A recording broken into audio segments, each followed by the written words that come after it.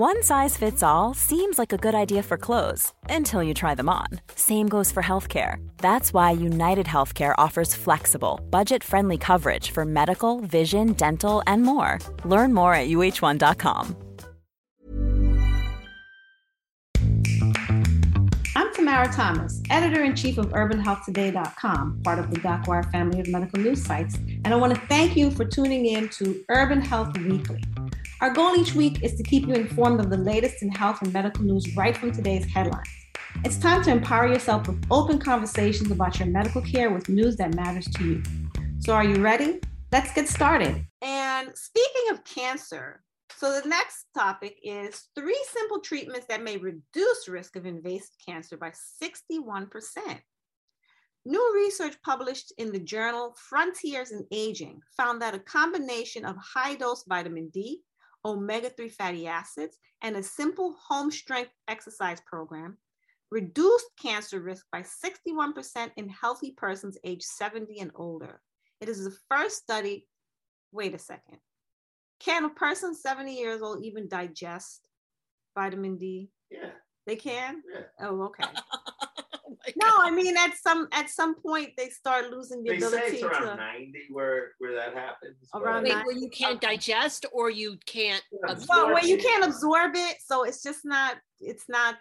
I thought that was a case where like you're not absorbing it from you're not able to process it like the sunlight the same way and convert it and all that. It's not that. No, it's not that. Yeah, it's so taking the supplement doesn't really. The supplements don't, but they don't. get it in the food, you know. So. Yeah, just so taking the supplement doesn't really. You don't really. It's not as bioavailable to you. Okay. Yeah. It is the first study to look at the combined benefit of 3 low-cost public health interventions for the prevention of invasive cancers. Following future studies, the results may influence the future of cancer prevention in older adults. Mechanistic studies have shown that vitamin D inhibits the growth of cancer cells. Similarly, omega-3 may inhibit the transformation of normal cells into cancer cells, and exercise has been shown to improve immune function and decrease inflammation, which may help in the prevention of cancer. Here's my question. How do you get somebody who doesn't believe in supplements, thinks the food supply is just fine because the first part of their life, the food supply was fine. Yes, because it used to be fine. Right, and it was never exercised. How do you get them on board with this? I'm just curious. I'm not saying it's impossible. I'm just wondering. Well, do you present them? I'm the old one here. No, but like even my dad is in his 70s and he doesn't take any supplements. He doesn't believe in it. He thinks. Will he eat sardines? No. Will he eat anchovies? No. He eats goat. He eats beef. Oh my gosh! Now I'm craving goat. He eats rice and peas. He eats, some seafood. He doesn't eat. He does eat seafood. But not anchovies and stuff like that. He eats like crab or lobster, that kind of stuff. Right. So not the crabs and cook them up. Not the omega-3 fatty acid. No, he's not buying salmon and stuff like that. Maybe some escovitch, some kingfish or something like that. But very rarely. Mostly he's eating his red meats and stuff like that. And he does not believe in supplements. He thinks it's all horse pucky and. Oh yeah, that sounds so familiar. A lot of parents are like that. And he's like, yeah, okay, I'm gonna eat my food. And so I'm just wondering. Flax. Will you do flax if you grind it up and add it? Oh no! It's still an additive. It's still an additive. No, he will not. Absolutely not eat that stuff. He doesn't even know what that is. He would look at it and he would be like, "What is this? This is not." What is this? So it has to be something that he had like, kind of as a kid. It would have to be something that you grew up with. So my question is, how do you get older people to buy into this? Because they think that a lot of this is BS. I mean, there's the health nut people who have aged, and they're already probably doing this anyway. So we're not talking. Yeah, they're probably ahead of the game too. Anyway, right? Exactly. Probably with their chlorella and their, And that's really none. Oh, what about sea moss? Will he do like Irish sea moss? He's not making those kinds of drinks. Was there a drink that involved sea moss? Once upon a time, well, you got to mix it. You got to put it in a blender and blend it. You can't just chew it up. You got to like really break it down. Okay. So wow. I'm just wondering, like Lou, your parents are non-Nigerian, so. for us normal folks, I don't think that's going in their 90s. And they do take, I'll tell you, the biggest challenge in their taking their supplements is them being able to chew them. Oh, it's all chewable supplements? Well, they come either in chewables and tablets, or you got to bite down on the tablet or whatever. And sometimes the gummies, they give them problems now. So now they do it. It sticks to their dental work.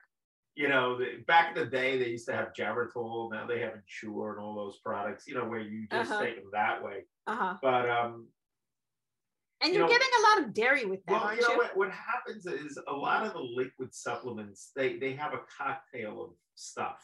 Mm-hmm. It's not just like, drink this, it's vitamin D. It's 27 things all put together. And the absorption rate is not as great in that age group anyway. Right. So which means you have to buy more. Yeah, they gotta buy more or take it different times of the day, or try to eat spinach or whatever, things or a lot of legumes, stuff like that to get your dietary numbers up. Legumes are anti-nutrient, but okay. Oh, and your dad's eating like peas and rice. Is he eating that? Yes, rice and peas. Yes. Yeah, but if we typical Caribbean fare. If I'm eating red beans and rice, is that anti-nutrient? Well, so in general, legumes are anti-nutrient because they're not. Sorry to interrupt you. They're not designed to be digested. That's why.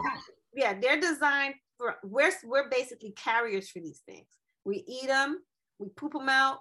We eat them point A, we poop them out point B. They get into the ground, they become plants.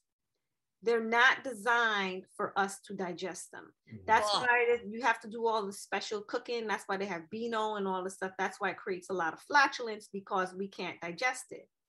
But it's a big staple for vegetarians, and they figured that Popeyes red beans and rice I was eating the other day. That's not You said Popeyes. It's not bad for you. I mean, you do get something out of it. Just not as much as you'd think. You'd have to eat a lot of it to. But in any case, it has to be prepared a particular way to break it down so that it can. But that stuff is not providing like the omega-3s. Like when I was little, my mom used to soak the beans. She would soak them overnight. Right? Yeah, you soak them for like a day or two and like really break it down and stuff. I don't know if people are really doing that anymore. A lot of people are buying it in the cans. I don't know what they're doing pre-canning to the beans. Yeah. Well. Yeah, getting back to that, let's move a generation forward from the 90-year-old. I actually started taking a lot of these supplements more seriously during COVID because every day we read. In fact, some of our shows said if you take D3, you won't get COVID. Yes, even Tyler Perry. Remember, he went on his social media and he had seen his doctor, and his doctor told him to bone up on vitamin D3. And he wanted to share that with everybody. Like, people, you've got to take your D3. My doctor just told me to take D3. But doctors are not really fully embracing it. Yeah, and I always get lots of sun because I do a lot of gardening and I'm always puttering about outside and doing this and that. So I always thought that I don't need vitamin D. But when COVID hit and they said, "Oh, if you take vitamin D, you won't die as quickly," I make it part of my cocktail. And when something gets into like the way I take my supplements, they were all kind of lined up, and like I just take one after the other, after the other, after the other. Once you make it to that holy row of supplements, you're kind of going to be there forever. And D3 has now become a staple, along with fish oil and vitamin C and all B12. This stuff is there for me. But you know what I tell in But for older people, 70 plus. Well, what's the Jackie, deal? what about your parents? Do they take supplements? Well, now my dad has my mom take supplements, but before my mom was so symptomatic with dementia, if you would say anything about like supplements, she would go, absolutely not. When I was a girl, I ate blah, blah, blah, blah, blah. And I'd be like, but food was different then. And she's like, I remember having a discussion with her where I was like, my mom was like, cows eat grass. And I go, Mom, cows haven't eaten grass in 50 years. They eat corn now. Like, and other cows. And apparently, yeah, with the mad cow. So yeah, you couldn't, at some point you could not, like, she was just like, this is the food I ate when I was a child and it was just fine back then. I'm like, but food's not like that anymore. You know, no, you couldn't get her to take supplements. She refused. So that's why I'm feeling for you. I don't know what you're going to do to get your dad to take the supplements. Well, one thing that I have, I'll tell you, and there's no study here that says this is good or bad. This is just me. One of the things that I've done is before I would take like a 500 milligram pill of vitamin C, let's say. Now what I do is I take two 250s and I take one in the morning and that's one a in good the idea. That's a good idea. I space it out, and my doses are a lot less. And because of that, I take it via gummies and stuff like that. They give you a smaller dose each time. And the reason for that is that I kind of feel better when I do that. And psychologically, I feel, well, if I'm not absorbing it 100%, if I take smaller doses, but more times during the day, it's going to be better. So right now I'm on a twice a day regime with my supplements, but I buy purposely the lower dose. But can we focus people? I'm talking about people over 70. What do we do? When they say high dose vitamin, when they say high dose vitamin D, what's a high dose? High dose vitamin D. So the recommended, let me look that up. Is it like 2,000? Vitamin D3 recommended dose. Recommended daily intake. Okay, so they're saying that you need 800 IU if you're an adult 71 or older. So high dose would be probably double that. All right, so it's like that little pill, right? It's that little, I don't know how to get that into a senior who you know, if they're not going to eat sardines or fish or flax, what are other sources of vitamin D? I know it's like fish, especially like the oily fish. I was in the middle. Like sea vegetables. Okay. Let me see. Sunlight, of course. Yeah, let's see. Let me look here. I'm on the NIH website. Okay, so let's see. I'm looking at this PDF. And mushrooms. Oh, no kidding. Mushrooms? Yes. Does your dad eat mushrooms? No. High on this list is a lot of fish. Let's see. Ovaltine. Okay. I know. Eggs. Oh, so like if it's milk or dairy or something where they've enhanced it, like right, supplemented stuff, right? Cheese. Interesting. Eggnog. Will your dad drink eggnog? No. Let me see. Interesting. Snickers. I don't encourage that. Will your dad eat Snickers? No. He'll save them for my daughter though. Turkey and pork sausage. Rice milk. A lot of Ensure. And a lot of like ready to eat cereals. Well, that's what Lou was saying. Yeah, he was talking about like those like Ensure and all that stuff. Your dad's not going to drink that, is he? No. He's not. Does he do eggs? Very rarely. He's mostly like a red and a white meat person. Like he'll have ham and he'll make some fried dumplings and you know that whole thing. let me see here. Sea vegetables I know are very high in D3. I don't know about like stuff that comes from the ground, but I'm looking at this list here, and it is slim pickings in the vitamin. What about liver? Does liver have vitamin D? I don't see liver on this list, but I can't imagine that it doesn't. It depends on the animal. Like, you know, if you're eating cod liver, then sure. Yeah, this is a lot of like grain and meat, and grain and protein and fish and fortified foods. It doesn't seem to be in some dairy, but it's again fortified, but naturally occurring. I don't see any. This list is really SpaghettiOs. Come on. They're getting desperate. Yeah, they really are. It's like, okay, you can get 119 IUs from. Many of us have those stubborn pounds that seem impossible to lose, no matter how good we eat or how hard we work out. My solution is PlushCare. PlushCare is a leading telehealth provider with doctors who are there for you day and night to partner with you in your weight loss journey. They can prescribe FDA-approved weight loss medications like Wegovy and Zepbound for those who qualify.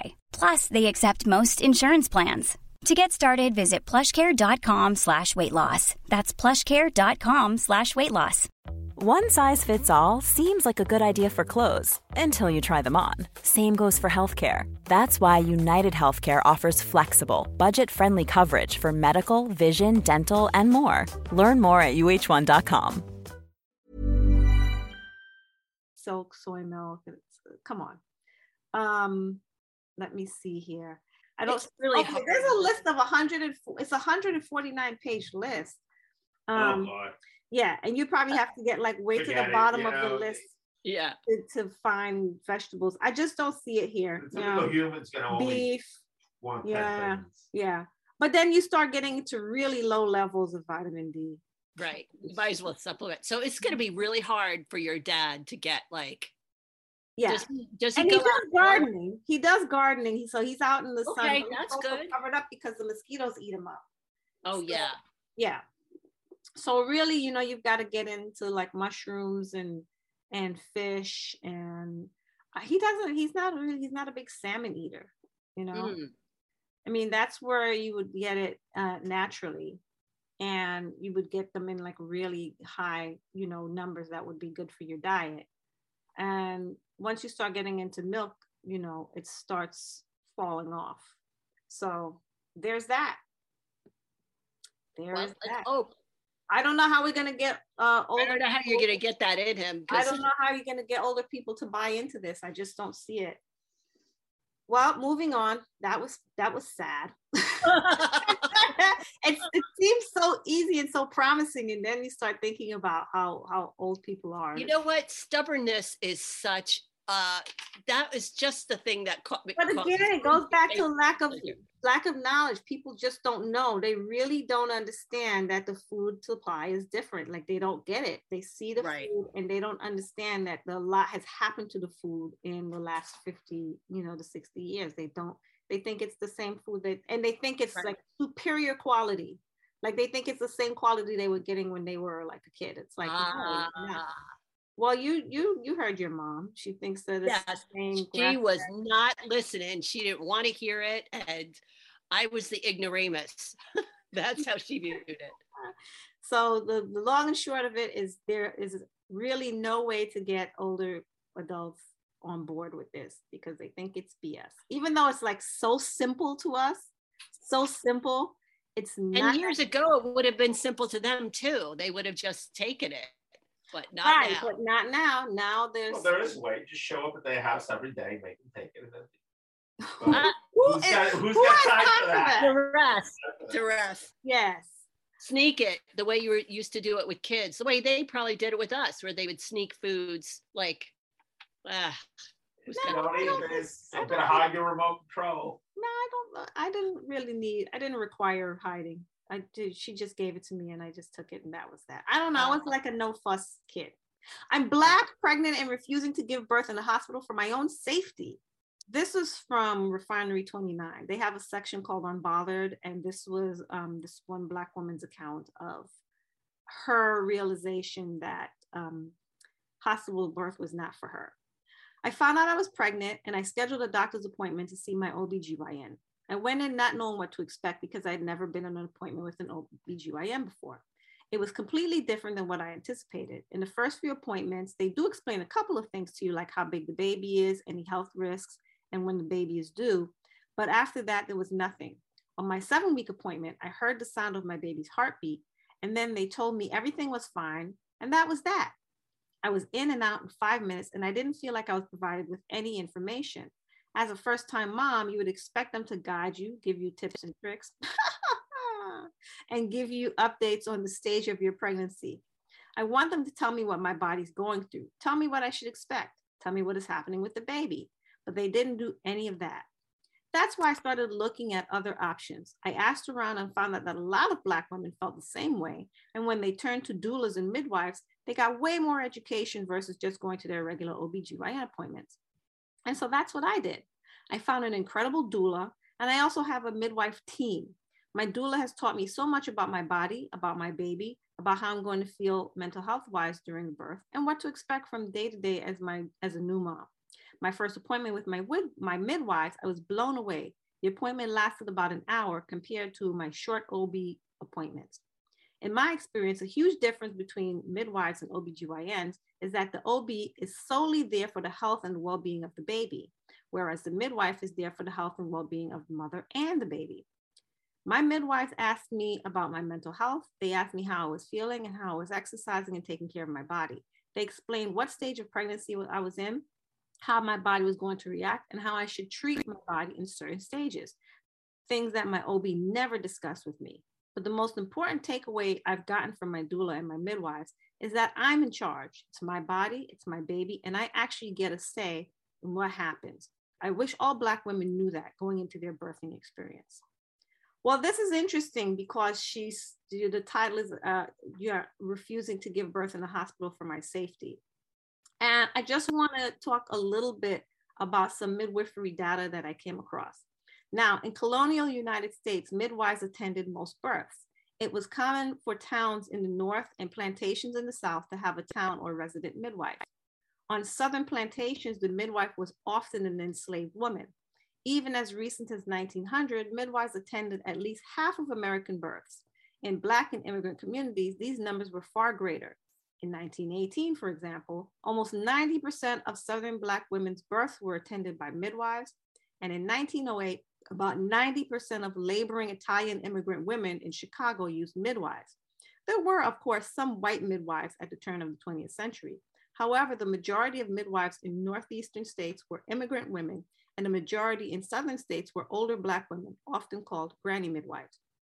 Black midwives were typically trained through apprenticeship with older, more experienced female members or peers. At the turn of the century, the average cost of a midwife's services, including labor, delivery, postnatal care, housekeeping, and mother's health, was between $2 and $10. By comparison, the delivery services of a physician cost between $10 and $25, with extra costs for pre- and postnatal care.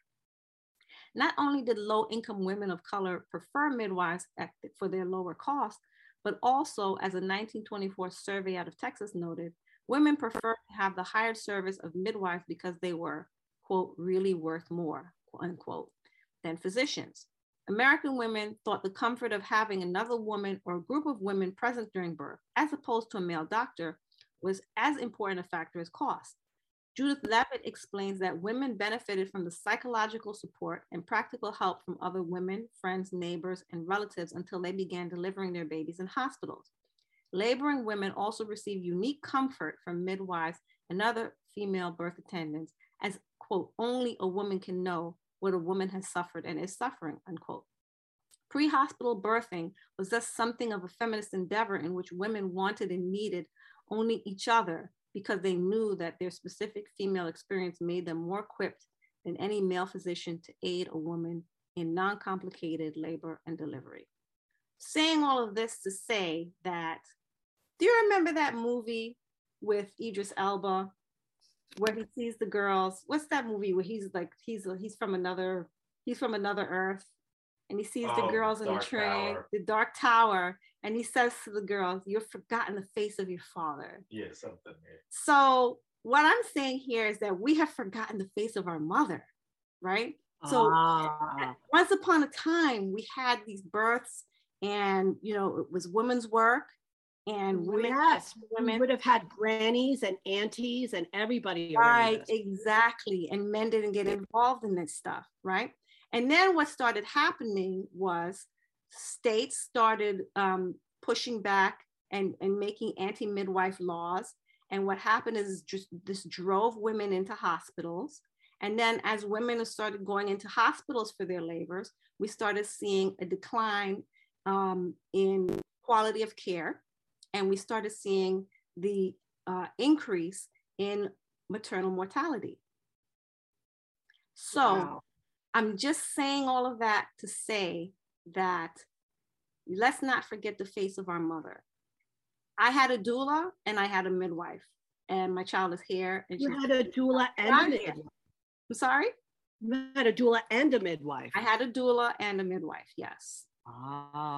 Yes. I would have liked the comfort. I would have liked to have had the comfort of a doula and a midwife. I mean, I loved my doctor, but in terms of like the hands-on, like, that being present with you the whole time, I didn't have that.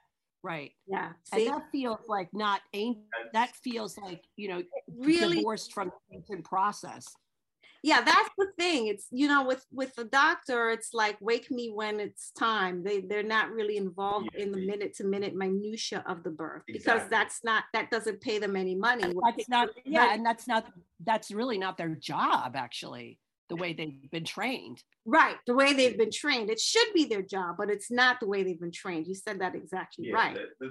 And that's what I was going to say, that, giving birth here is extremely clinical. It's a bit of an assembly line process. Mm-hmm. And I think that, now here I'm going to my opinion.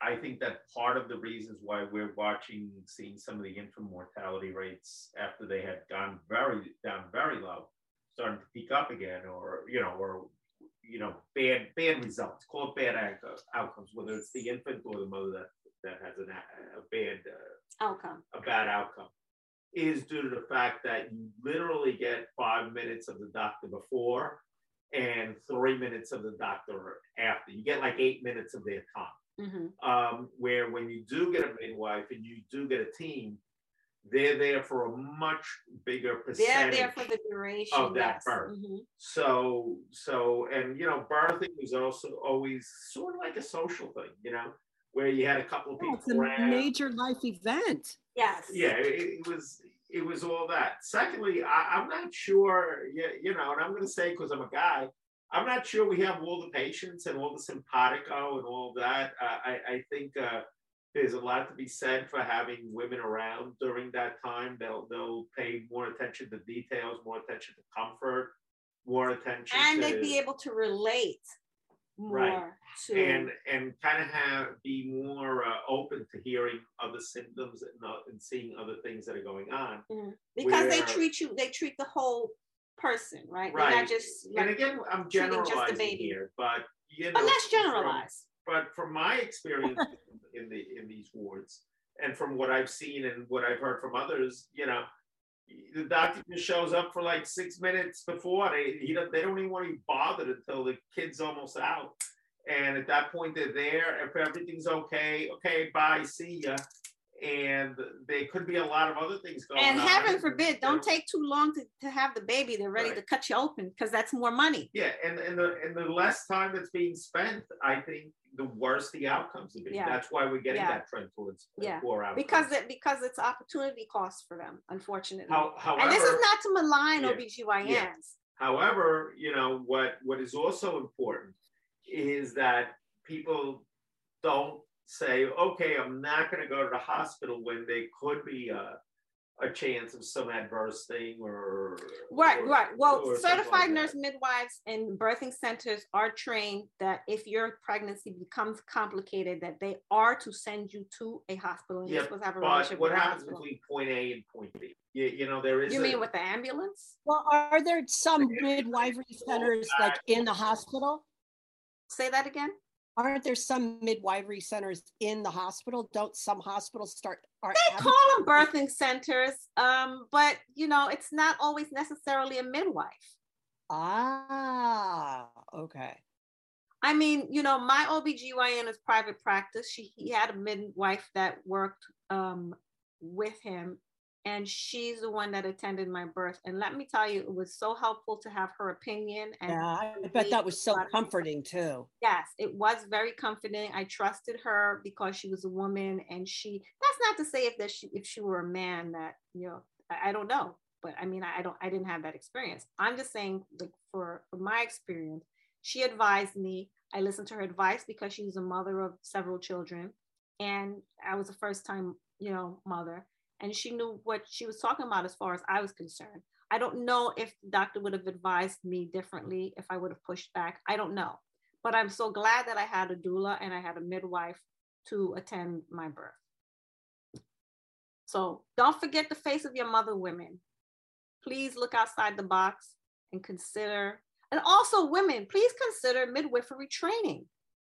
This is a way to get back and to help your community. This is a way to help curb the trend of Black and Latin and Asian maternal and infant mortality. So just think about it, consider it, because remember, you only have one life and one body. So you got to do your best to make it count so your years are full of life and full of health. Remember, people, information equals transformation. Small steps each day and you'll see a difference. I'm sure of it. That's all the time we have today. You guys were awesome. Sorry we didn't get to everything today, but look, there's always next week. That's right. We'll see you next week. Bye, everybody. Bye. Bye. Thanks for listening to Urban Health Weekly today. I hope you'll join me and my friends next week so you can stay informed and inspired to take control of your health. See you next time.